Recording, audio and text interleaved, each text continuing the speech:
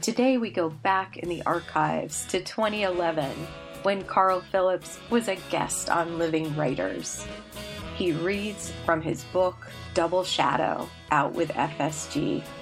Carl Phillips is the recipient of the 2021 Jackson Poetry Prize. The prize is awarded annually by poets and writers to an American poet of exceptional talent. The conversation was recorded February 17th, 2011. Thanks for tuning in today, and I hope you enjoy today's program with poet Carl Phillips. You've got WCBN FM Ann Arbor.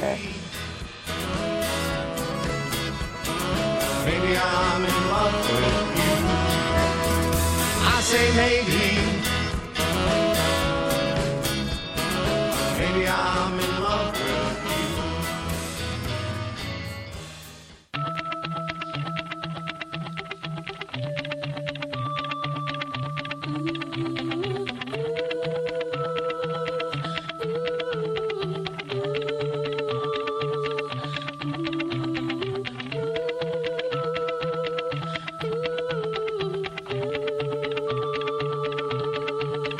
It's a cruel, cruel world to face on your own. A heavy cross to carry along. The lights are on, but everyone's gone, and it's cruel. It's a funny way to make ends meet when the lights are out on every street. It feels alright, but never complete. Good afternoon. You've got Living Writers. I'm Tia Hetzel, and today on the program, I'm so pleased to have Carl Phillips here. Carl, welcome to WCBN. Thanks for having me. Thanks for being here.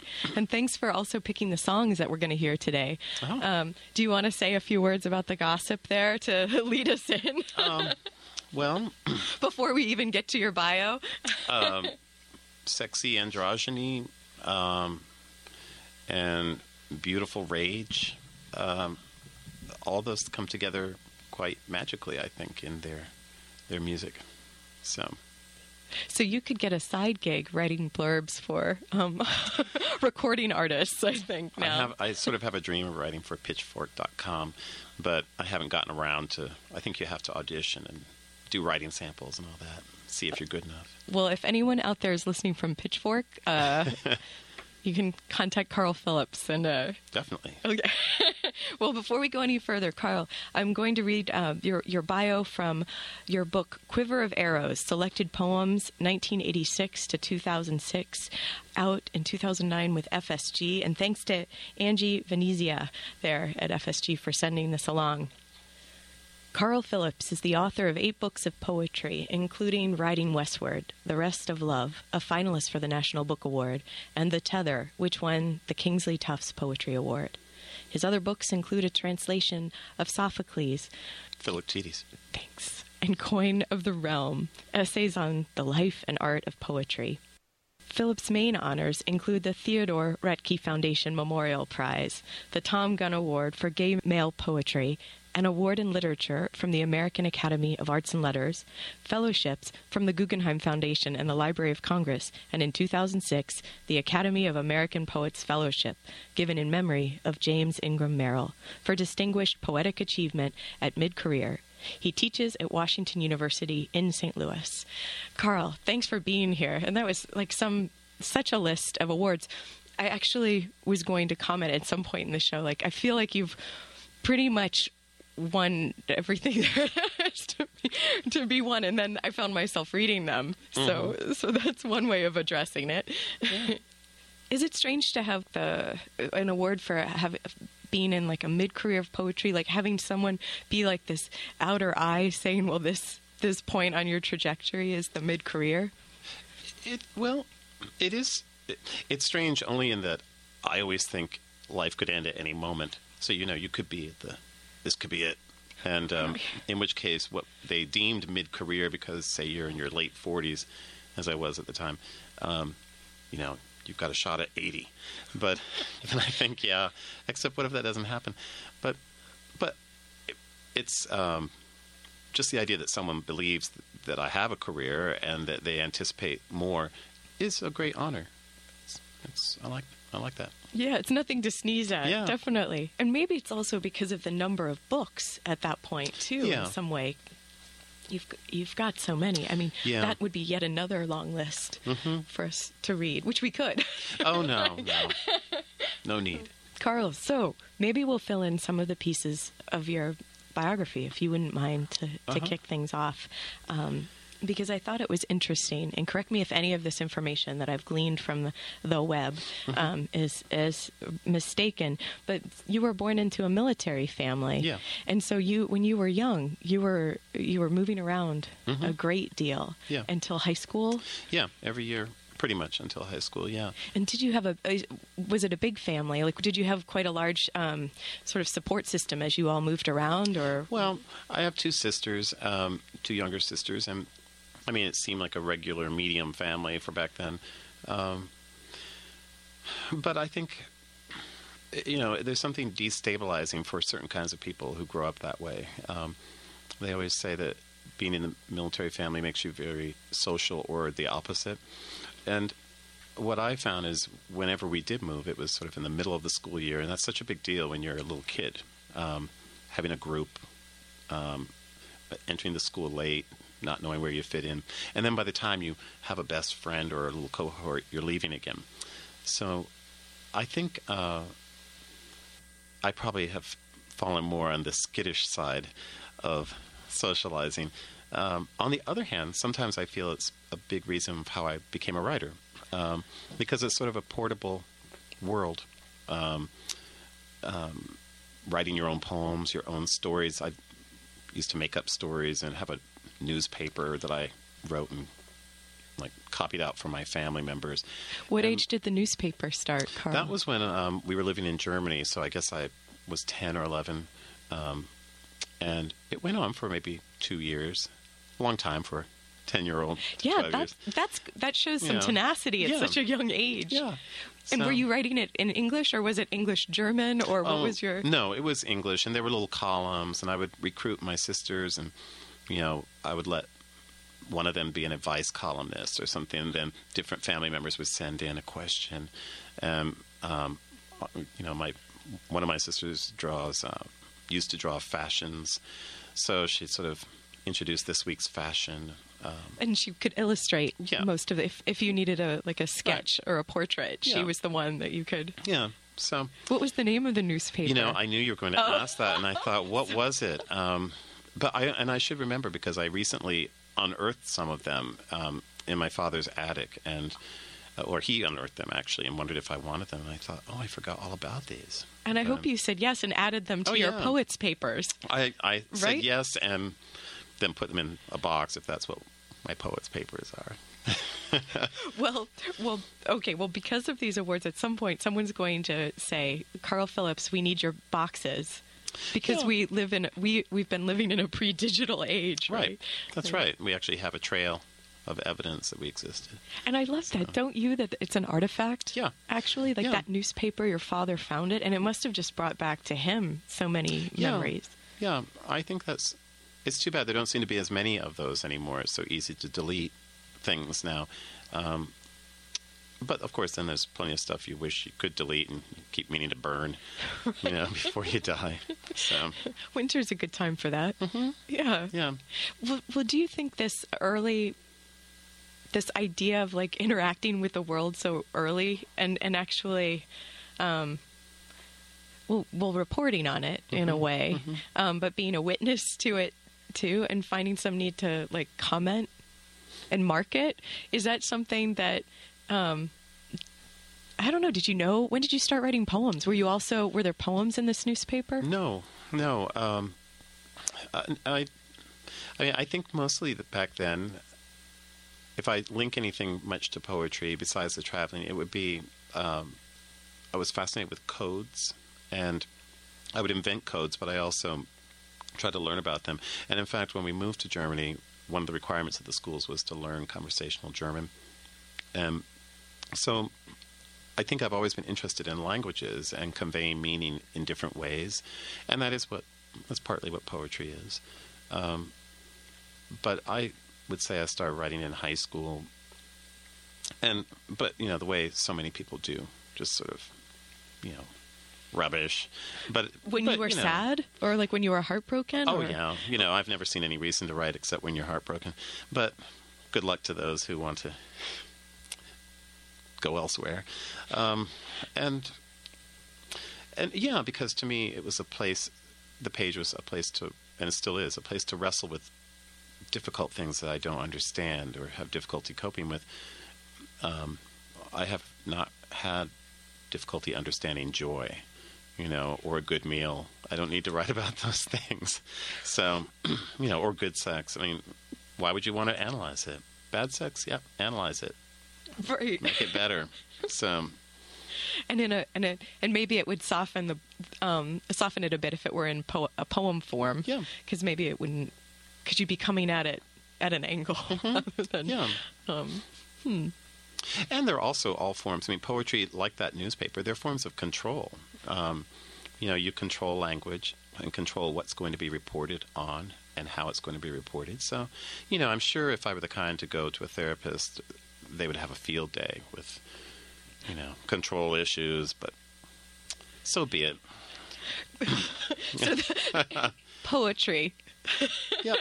And so poetry or therapy. No. Well, no, actually, I don't mean to make that that joke, because that's completely, that would be the wrong reading of any of your poems, actually. Yeah, so but it is we true shouldn't that, even make that joke, Carl. But it is true that poems are a kind of thrashing out space for ideas and quandary. And that doesn't have to be something that only can happen through therapy. It happens through the making of art. I mean, that's what painting is, too, and making music. Because there's also that moment where when you're making, you're not there, or you're as there as you ever are. Mm-hmm. Yeah. When it's all disappeared. Mm-hmm. I agree. And maybe that's one of the times where you can get some sort of, I don't know, like a quietness. So you actually, like, those are the times where you can maybe understand, which is what you were saying. Yeah, it's like a temporary understanding of what is absolutely unresolvable. The big issues, love, life, death, those things, they don't get resolved. Those reoccurring. Yeah, and I think, we have various ways of dealing with them, and sometimes it's to be alone with the thoughts about them, and other times it's to go off with our friends and carouse and go dancing.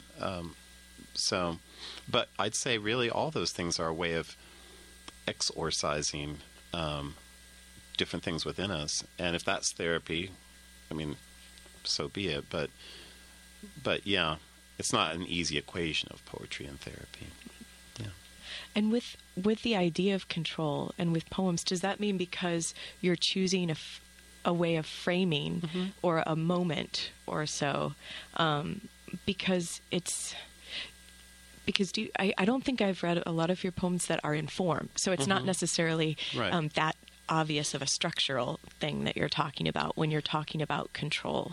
Well, but all poems are in form. It's just that I think what you mean is they're not in traditional forms like a sonnet, or a villanelle. But every poem finds its necessary shape on the page, and so, just the decision, are the lines going to be long or short or back and forth, and to what degree? But I think it's also control because it's a form of, you corral information. I mean, you write, but the world doesn't exist that way. I mean, life is happening in every direction right now. But with the poem, for a moment, it's as if you've gotten some frozen, it's like a photograph, it's like a frozen moment, but it's not true in that sense. But it feels comforting to be able to corral this language around something and make it hold as a shape. And it feels as if you've achieved something. But it's not true to experience, which is ongoing. Yeah, there's kind of deep, wasn't it? Yeah, I know. I'm not usually like this, so must be a radio thing. It is the magic of radio. But I love that approaching, like you're approaching what it is that you want or what you're trying to figure or whatever it is. Yeah, but you don't want to get there. I mean, I think it's like it's a routine of failure, so it's constantly thinking that you've nailed something, only to learn that, of course, you haven't nailed it. It's like, like I'll have students who will say, well, how can I write about love? Shakespeare already wrote all his sonnets. And I think, and do you think that's the last word on love? And do you feel reading them that now you might as well not questions? Wake up tomorrow? Exactly. Yeah, it's like there's more to be said, if only from your own personal perspective. So. And the being of it. Yeah. Well, we're going to take a short break, and then we'll come back. And then maybe, would you read a poem for us, Carl? We'll get some poems in the air. You've got Living Writers today on the program. Carl Phillips, his book, Quiver of Arrows, Selected Poems, 1986 to 2006. We've also got here with us The Rest of Love and Riding Westward. I'm T. Hetzel. We'll be back.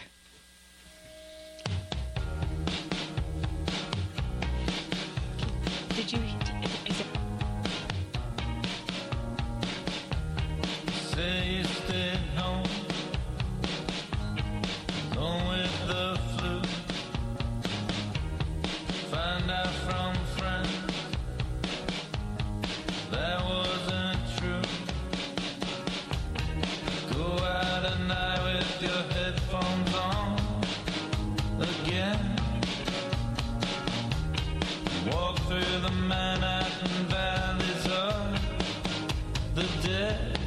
Didn't wanna be your ghost. Didn't wanna be anyone's ghost.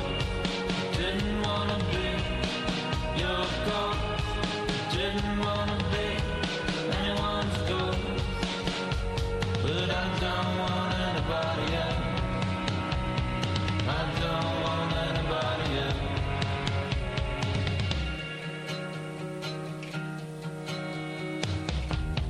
Said I came close. Does anyone's come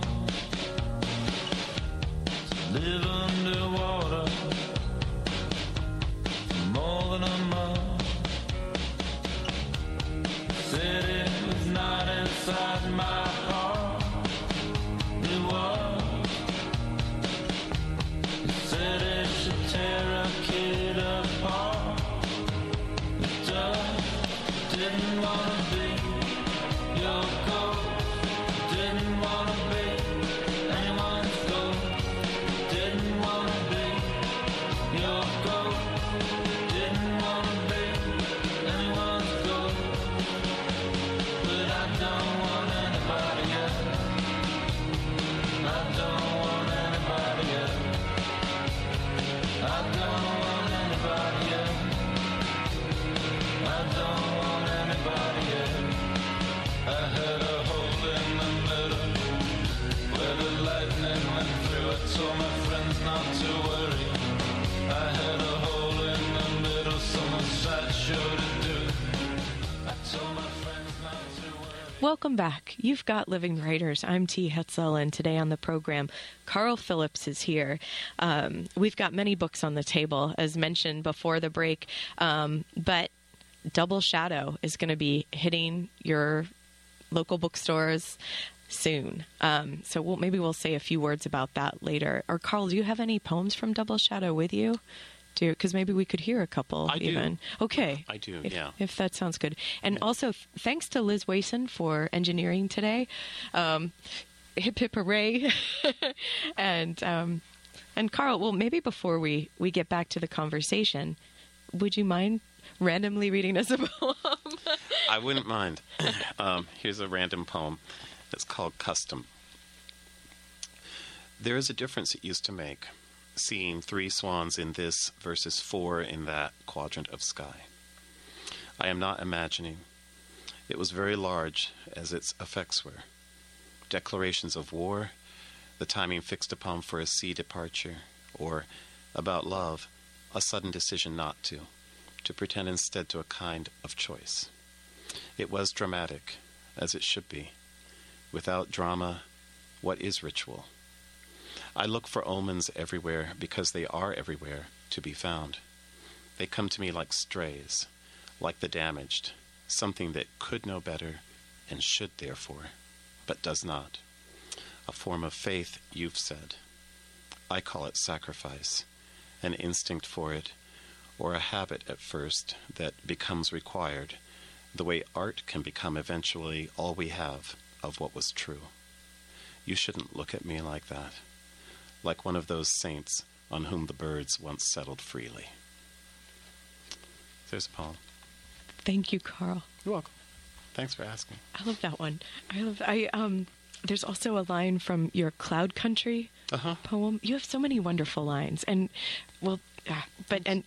here's this one where you say, "Moments we are as blameless as we are invincible," and I love how that line is also shifting too, because when you first hear it, it can mean this one thing, but then you realize that it's actually holding these two very different things together, which is kind of beautiful.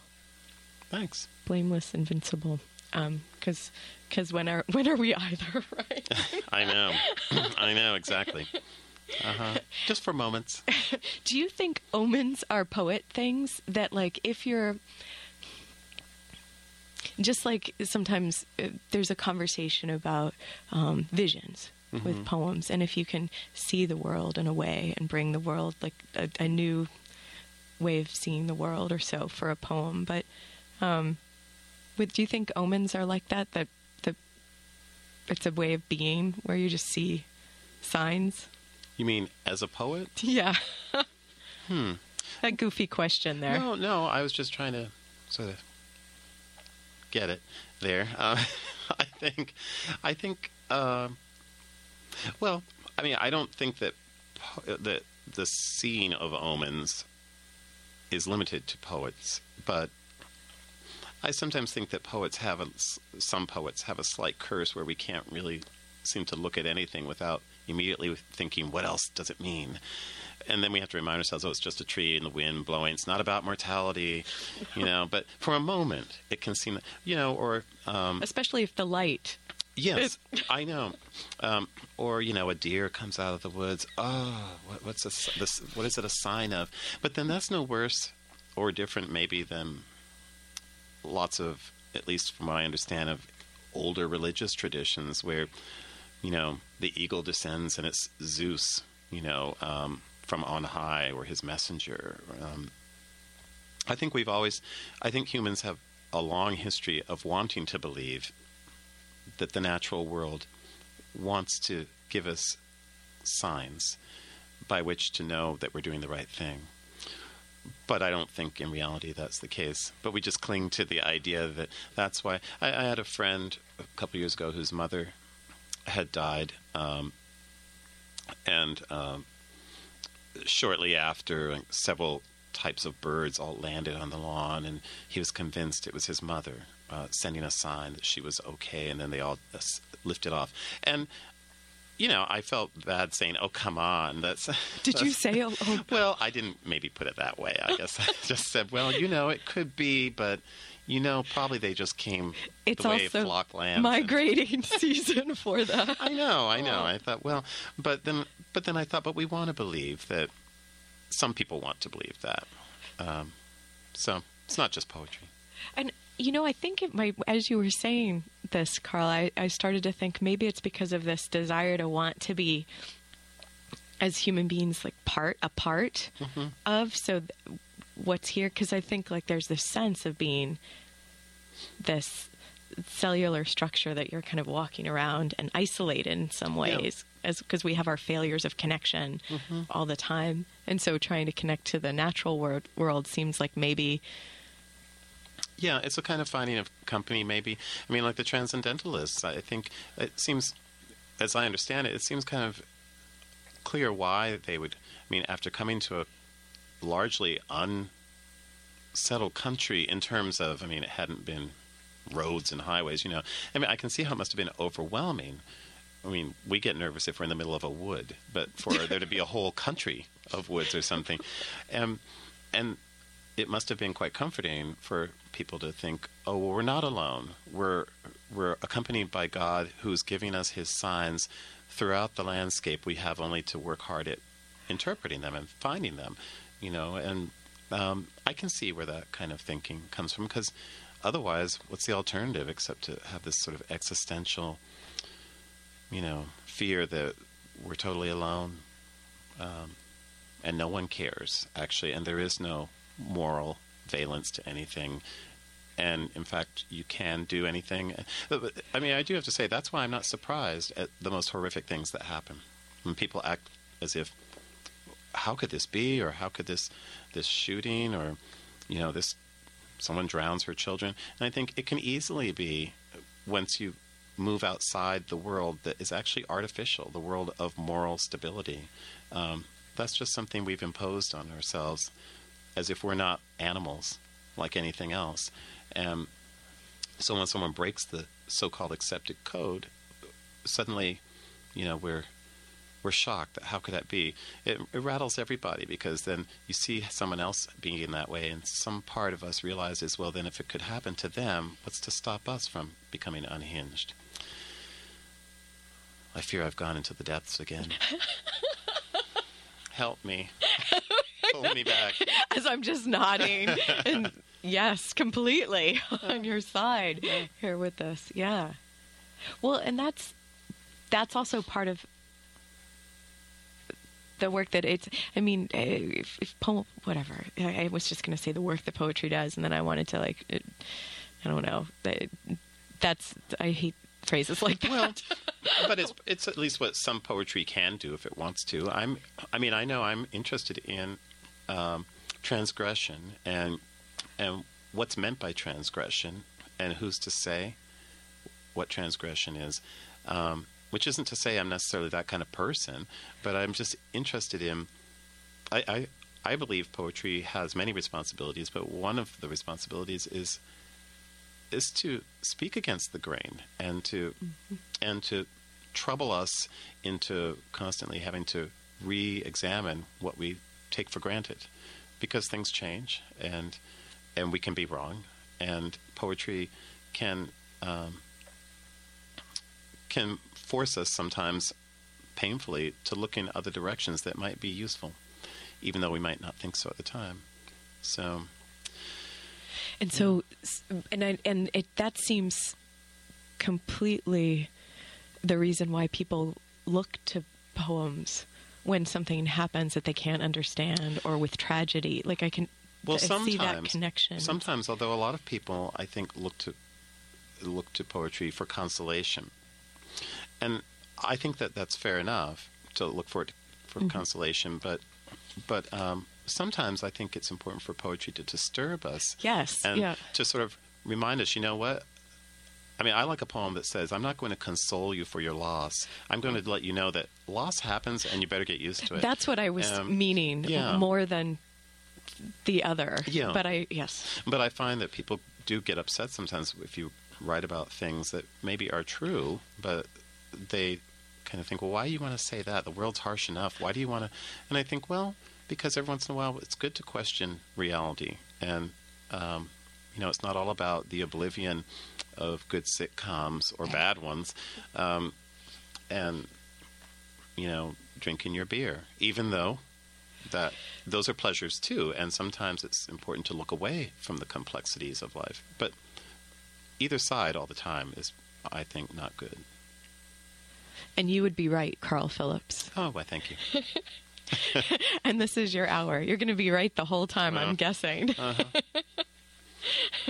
And so, did we say? So you're working at the University of Washington in St. Louis. Well, yeah, Washington University. Or Washington. I'm sorry. That's okay. University of Washington is in Washington State. It is. But it's confusing because then there's George Washington. Oh. Who knows what all? There are like 3 or 4 that all get smashed together. And you've been there for how long have you been there? 18 years. To my surprise, yeah. Is that the longest you've lived in a place? Yes, it is. And that's partly, I think, why I'm there. I have long had this need for a sense of home. And I've been there long enough, it became home. And I still think of myself as being from Massachusetts. And I lived there from high school through college. And actually, so I've lived in Massachusetts longer still than I've lived in Missouri. but it's getting close that Missouri will win over. But I think that,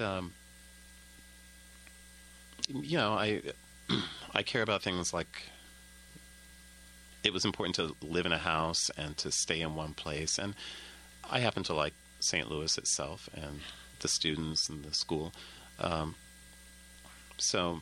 it wasn't the plan. When I first got the job, it was a temporary 3-year visiting job. So. And you never know, No. do you? No. Well, maybe we can talk a little bit about why was it important to have a place?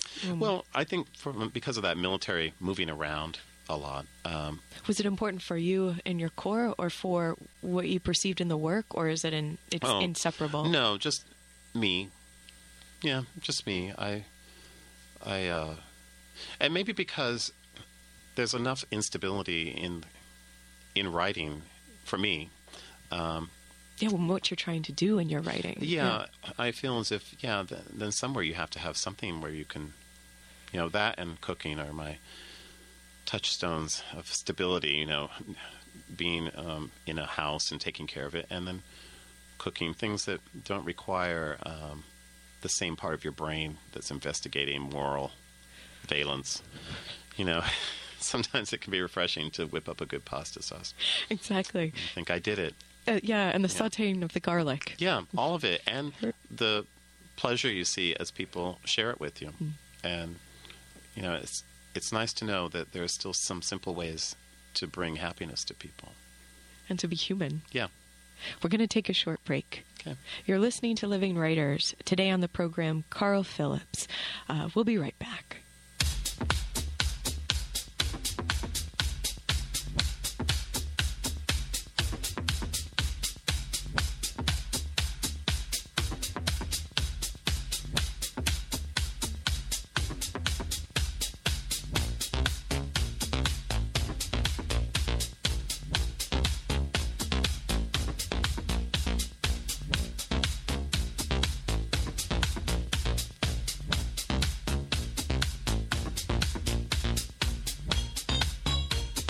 Tell me where you've been to, nowhere that you shouldn't do. Tell me what you're good for, I can tell you something too. Where have you been staying? Tell me what you're playing. Hope it's not my conscience, but it keeps complaining.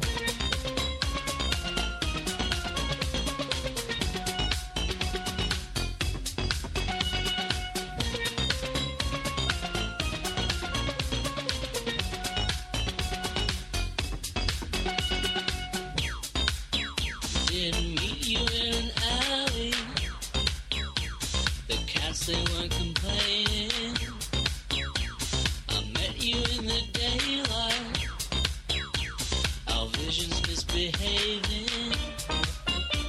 I offered you my temper with the hope that you would tame me. We built ourselves a shelter. You will always be my baby.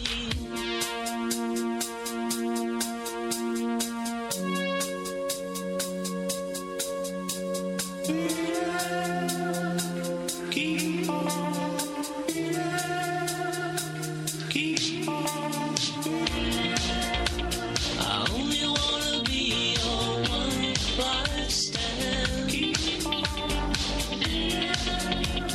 Tell me, do you stand by your old man? I only wanna be your one night stand. Tell me, do you stand by your old man? Welcome back.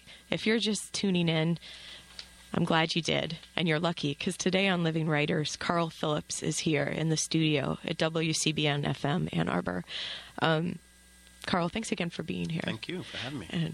And well, I was thinking that maybe we could actually hear another poem Oh, sure. And do you is it easy to reach the ones from the new book that will be coming out in a couple of months, Double Shadow with FS and G?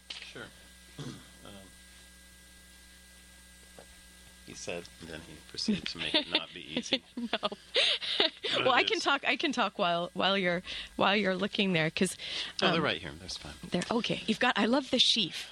Yeah. There's nothing to replace the sheaf. Yes. So, okay. It's called Civilization. Nice, simple name. Yeah, exactly. Light. Does that harken back to your study of the ancient Greek and teaching Latin for 8 years, or? No, I don't think there's anything like that. Okay. But, yeah.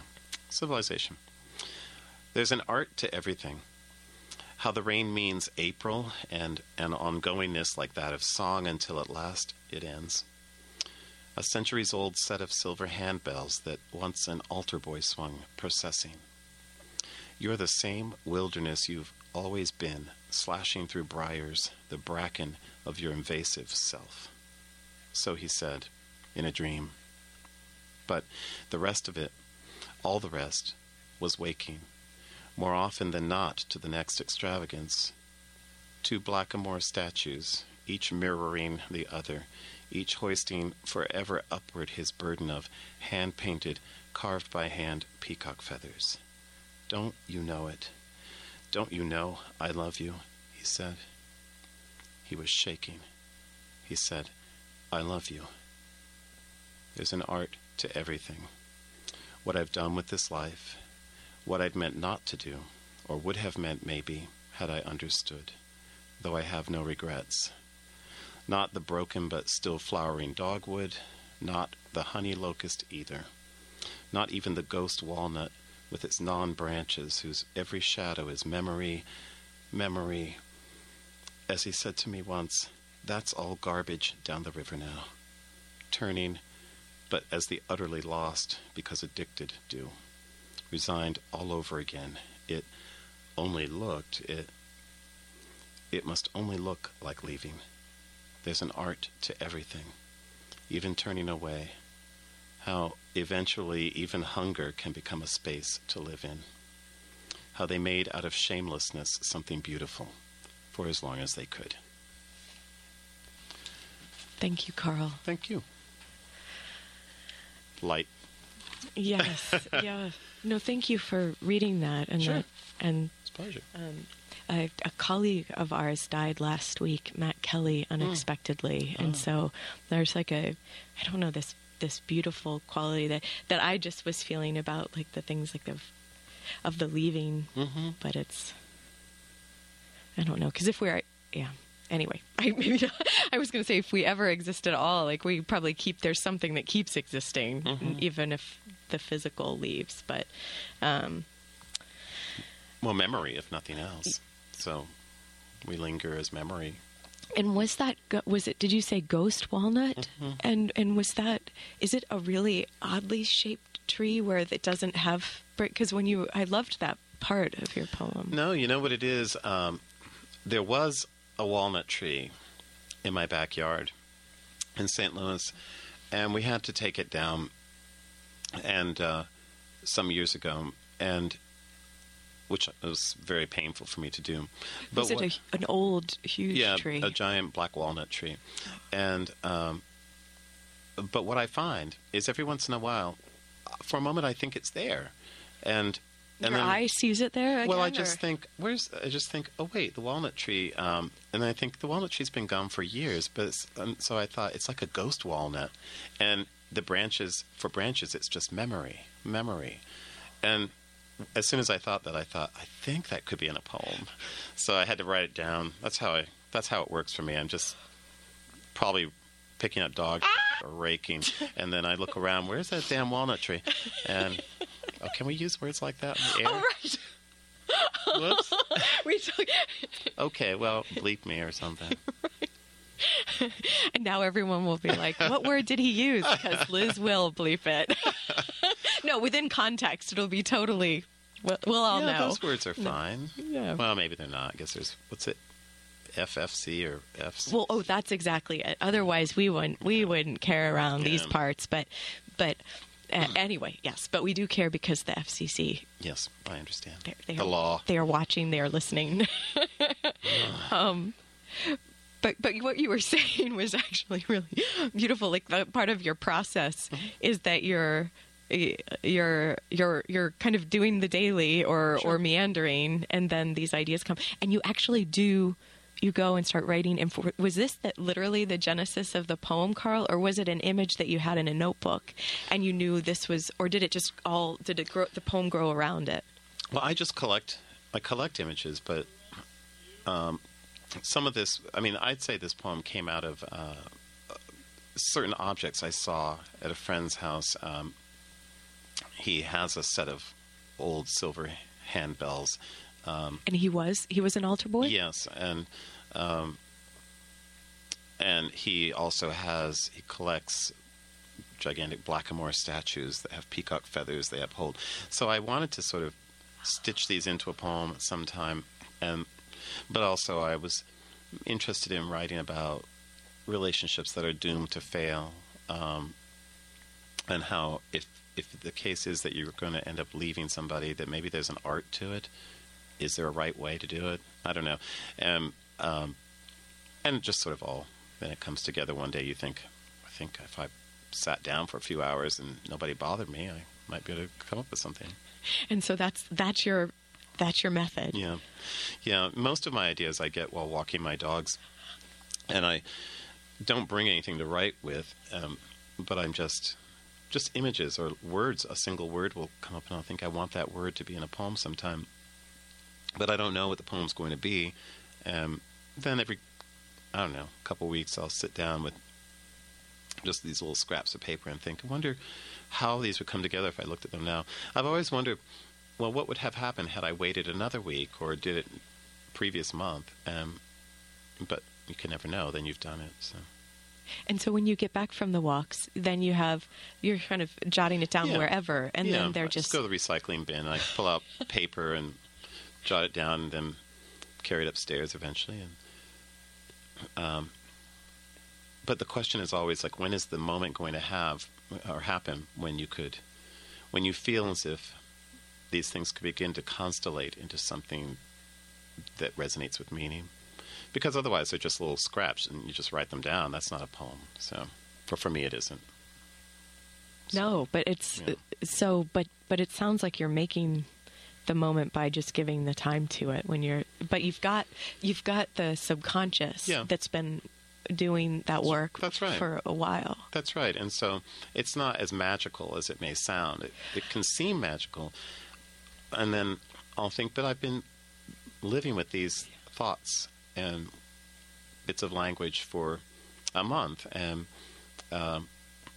so it makes sense that your mind is sort of shaping them into something the way that, as I understand it, dreams take shape around bits and pieces that have entered your mind in ways you don't know. So, how often does it happen that you don't write these, either the words or the images, down because you think they're so vivid that they're would be with you forever, but then they're not? Well, it happens more often than I'd like it to, and usually when that happens, though, it's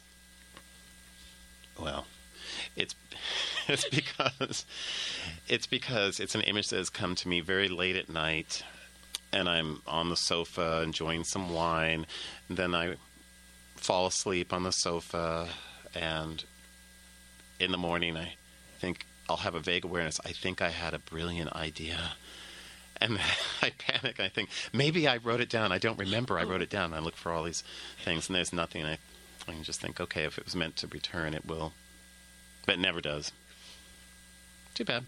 That's why I tell my students, you should always carry a notepad and a pen with you and write things down. But yet you on your dog walk. I know. And I think, well, if it's good enough, it'll still be with me. Exactly. So. It's the things we tell ourselves. What kind of dogs do you have? I have two. One is a German Shepherd Lab mix, and one is a Australian cattle dog. They're both from shelters, so there's some murkiness about what they are, but that's what I was told. Oh, well, I have a border collie. Oh, well then you know. So understand the herding thing, yeah. Carl just grimaced. Yeah, I feel bad. I mean, actually, now the dog is old and is The cattle dog? yes, Is and, more than the and German is, Shepherd. becoming paralyzed, and so it's weird how then you sort of long for. Oh, I remember when he'd never stopped moving and was such a pain in the neck, but and now, now that he's not moving because he can't, I think, oh, it's actually too bad. I miss the friskiness. Yeah, there's a reason. Yeah. A reason he's there. Let's take a short break, and then we'll come back. Today on Living Writers, Carl Phillips. We'll be back.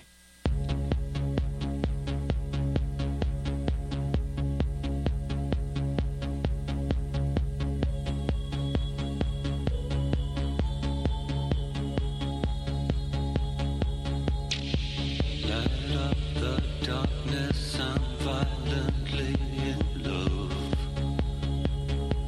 The waitress smiles, the music's too loud, my body hurts.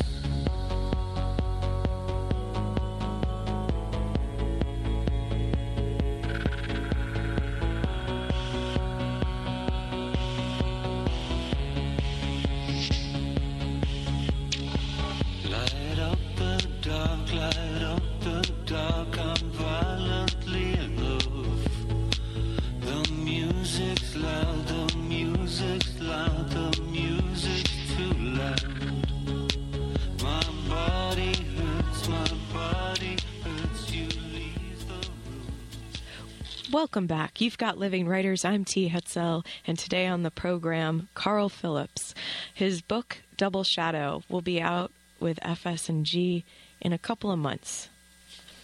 So, and we just got to hear a poem from there. But now, Carl, will you read us another? Sure. And it looks like you've got the selected. Yeah, I thought it could be interesting to actually read the first poem in my first book. So, sort of, since kind of a time warp, I think all the words pass muster with the government. I'm not sure. Liz. There's one that, I don't know. Okay, it's called X. Several hours past that of knife and fork laid across one another to say done. X is still for the loose stitch of beginners, the newlywed grinding next door that says no one but you, the pucker of lips only, not yet the wounds those lips may be drawn to. X, as in variable, anyone's body, any set of conditions, your body scaling whatever fence of chain metal X's desire throws up, what your spread-eagled limbs suggest falling, and now, after. X, not just for where in my life you've landed, but here too, where your ass begins its half-shy, half-weary dividing, where I sometimes lay my head like a flower and think I mean something by it. X is all I keep meaning to cross out. Thank you, Carl. And now, is that poem, does that bring you back to that moment in time? Like you said, your first book, when it was coming? Yeah. Yeah, it's interesting to read something like that and remember where you were when you wrote it, and why you wrote it. But also, what's interesting to me is how it never for a moment seemed controversial to me to have a description of an ass, let alone following it up with laying your head on the person's ass like a flower. That was a great moment. I just thought it was like, doesn't everyone think this way?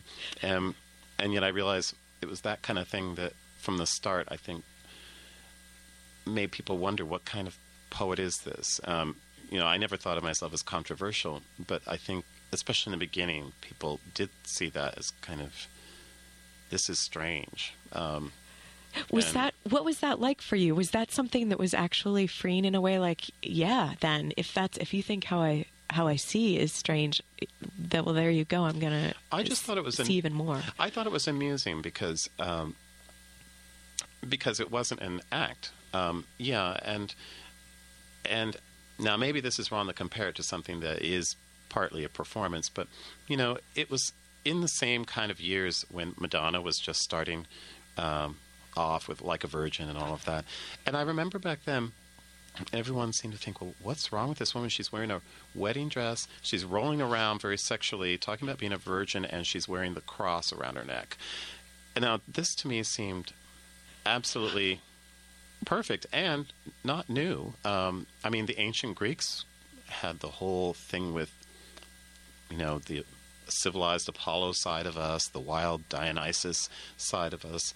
And so there's always been that troubling area where the two come together. And I think Madonna still brings those things together.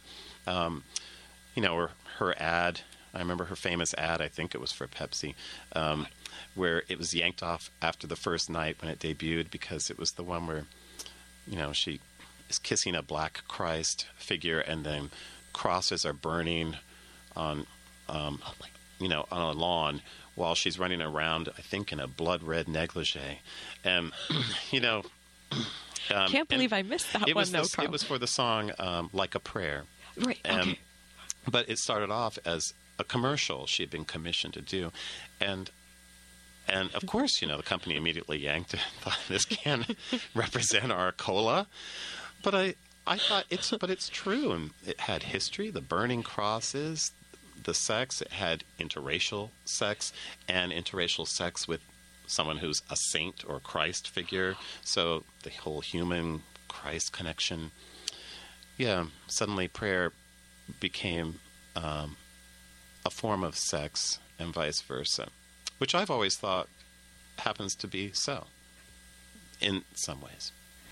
In a way, you're like a poet prophet. No, I just, It's always been so. Speaking. I know. Well, it's easy to say, room with one person. And Liz. That's right. Yes, and the magic of radio. Yeah, but see, they're not here saying things back. Like, what? They're at home thinking, why does he think he's got the angle on everything? Well, because this is your hour. Yeah, well, And so you should. Well, I think it's interesting that you say prayer because of your lyric voice and when someone's reading the poems, as well as then being lucky enough to hear you say them, there is that quality of prayer. And that's what I think, in 1998, so I won't take credit for saying this for the first time, but the National Book Award citation said, passionate and lyrical poems read like prayers. Mm-hmm. And you're like, I know, I've heard that since 98. I do think that it's just interesting. But that's a big weight, too, I think, to have. Yeah, it's interesting because someone recently asked me, they wanted me to be on a panel that was about, relationships with poetry, poetry that engages with Christ and Christian ideas. And I said that I didn't understand why they would even ask me to do that, and that I'm not like that. Not that there's anything wrong with it. And they seem absolutely persuaded. They said, we thought you were a very devout Catholic, and and that we read this in the poems. And I'm a complete heathen. I mean, as religious as it gets is I happen to live a few doors down from the Basilica in St. Louis, the head of the Archdiocese. So I see nuns and priests all day walking back and forth. Promenading. Yeah. As I do. And the bells ring. That's beautiful. Every hour and the canonical hours. And yeah, but within the shadow of all that, I just lead my little heathen life. Double shadow. Yes. Exactly. I wonder if that's where it came from. Huh. But the double life. Yes. Mm-hmm. But I wonder why you have to even feel that way, because you're, like we were talking about earlier, this idea of trying to approach what the big things are, whether it's love or loss or faith or dancing. Mm-hmm. But it's like, so I wonder why you even have to feel that way. What way? That there's this doubleness that, I don't know. At least how you were framing it was. I mean, I think maybe it's something to be proud of, or Well, because there is doubleness. I mean, it's even more than doubleness. I mean, I feel like there are so many facets of what it is to be alive. The double shadow that I refer to in the forthcoming book is the double shadow of risk and faint-heartedness. Because I feel as if either one, there's a poem that includes those in it, and at the end it talks about each one is a form of disembodiment without the other, because you can't live a life of constant risk. I mean, first of all, if that's all you did, it's not a risk anymore.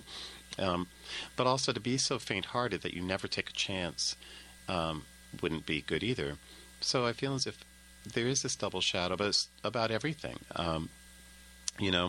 You spoke about the loss of one of your colleagues a week ago, but in some ways that loss returns a person to, we start to understand how valuable they were in a different way. yes. And, same with, we wouldn't appreciate joy if we didn't have sorrow from which to long for joy.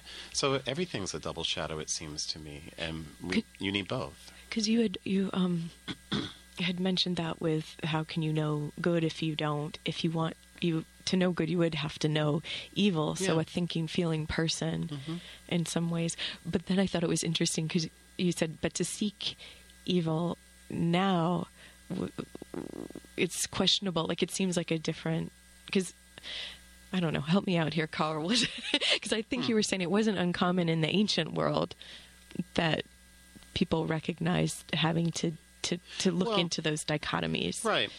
Whereas now if you're like, well, I'm going to have some Coke, but that doesn't mean that, because then you're like, well, then you can't be a senator. Or because that's no right. one in the Senate has ever tried drugs or...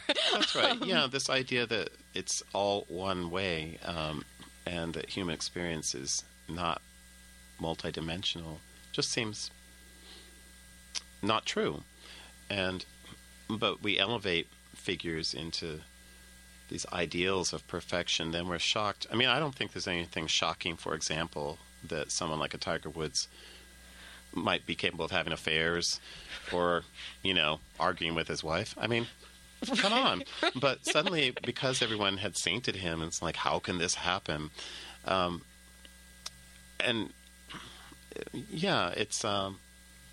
similarly, it might be hard to do, but even to look at very hard-hearted criminals, to forget that they also might actually have loved somebody in very real ways. I mean, that is possible, and or to have felt fear and innocence and joy, and who knows how it then somehow twists into something else. But to act as if they can only be clear-cut one way seems a little just narrow thinking.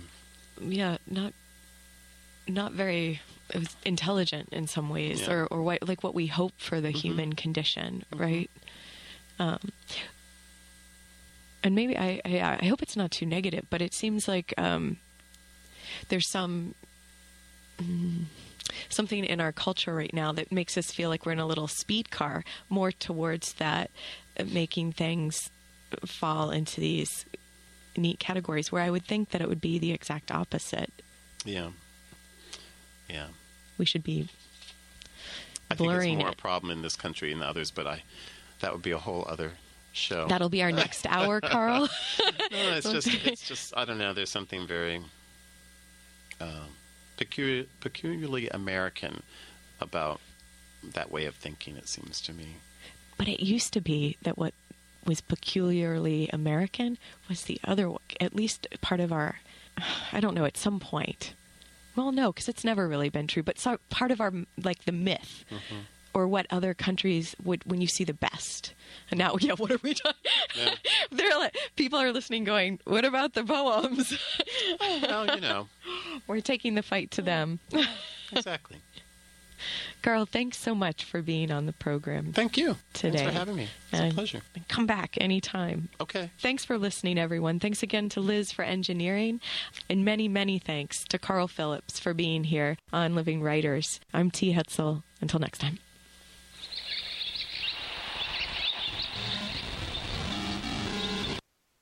WCBN-FM Ann Arbor Archives. Original air date November 10, 2013 at 7 p.m.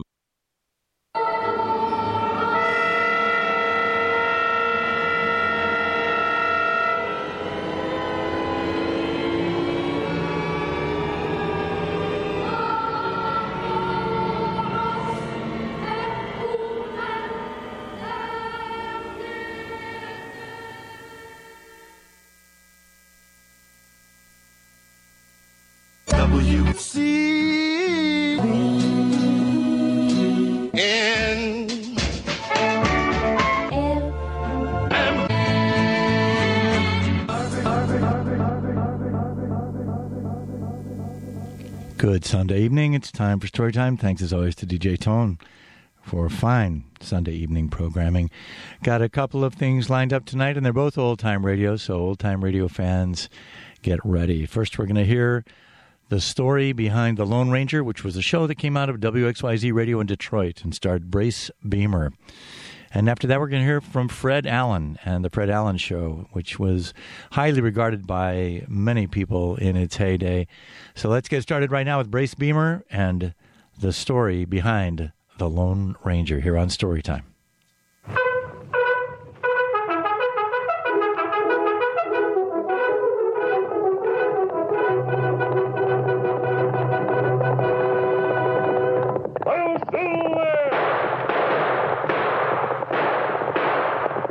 Fiery horse with the speed of light, a cloud of dust, and a hearty hi-yo, Silver, the Lone Ranger.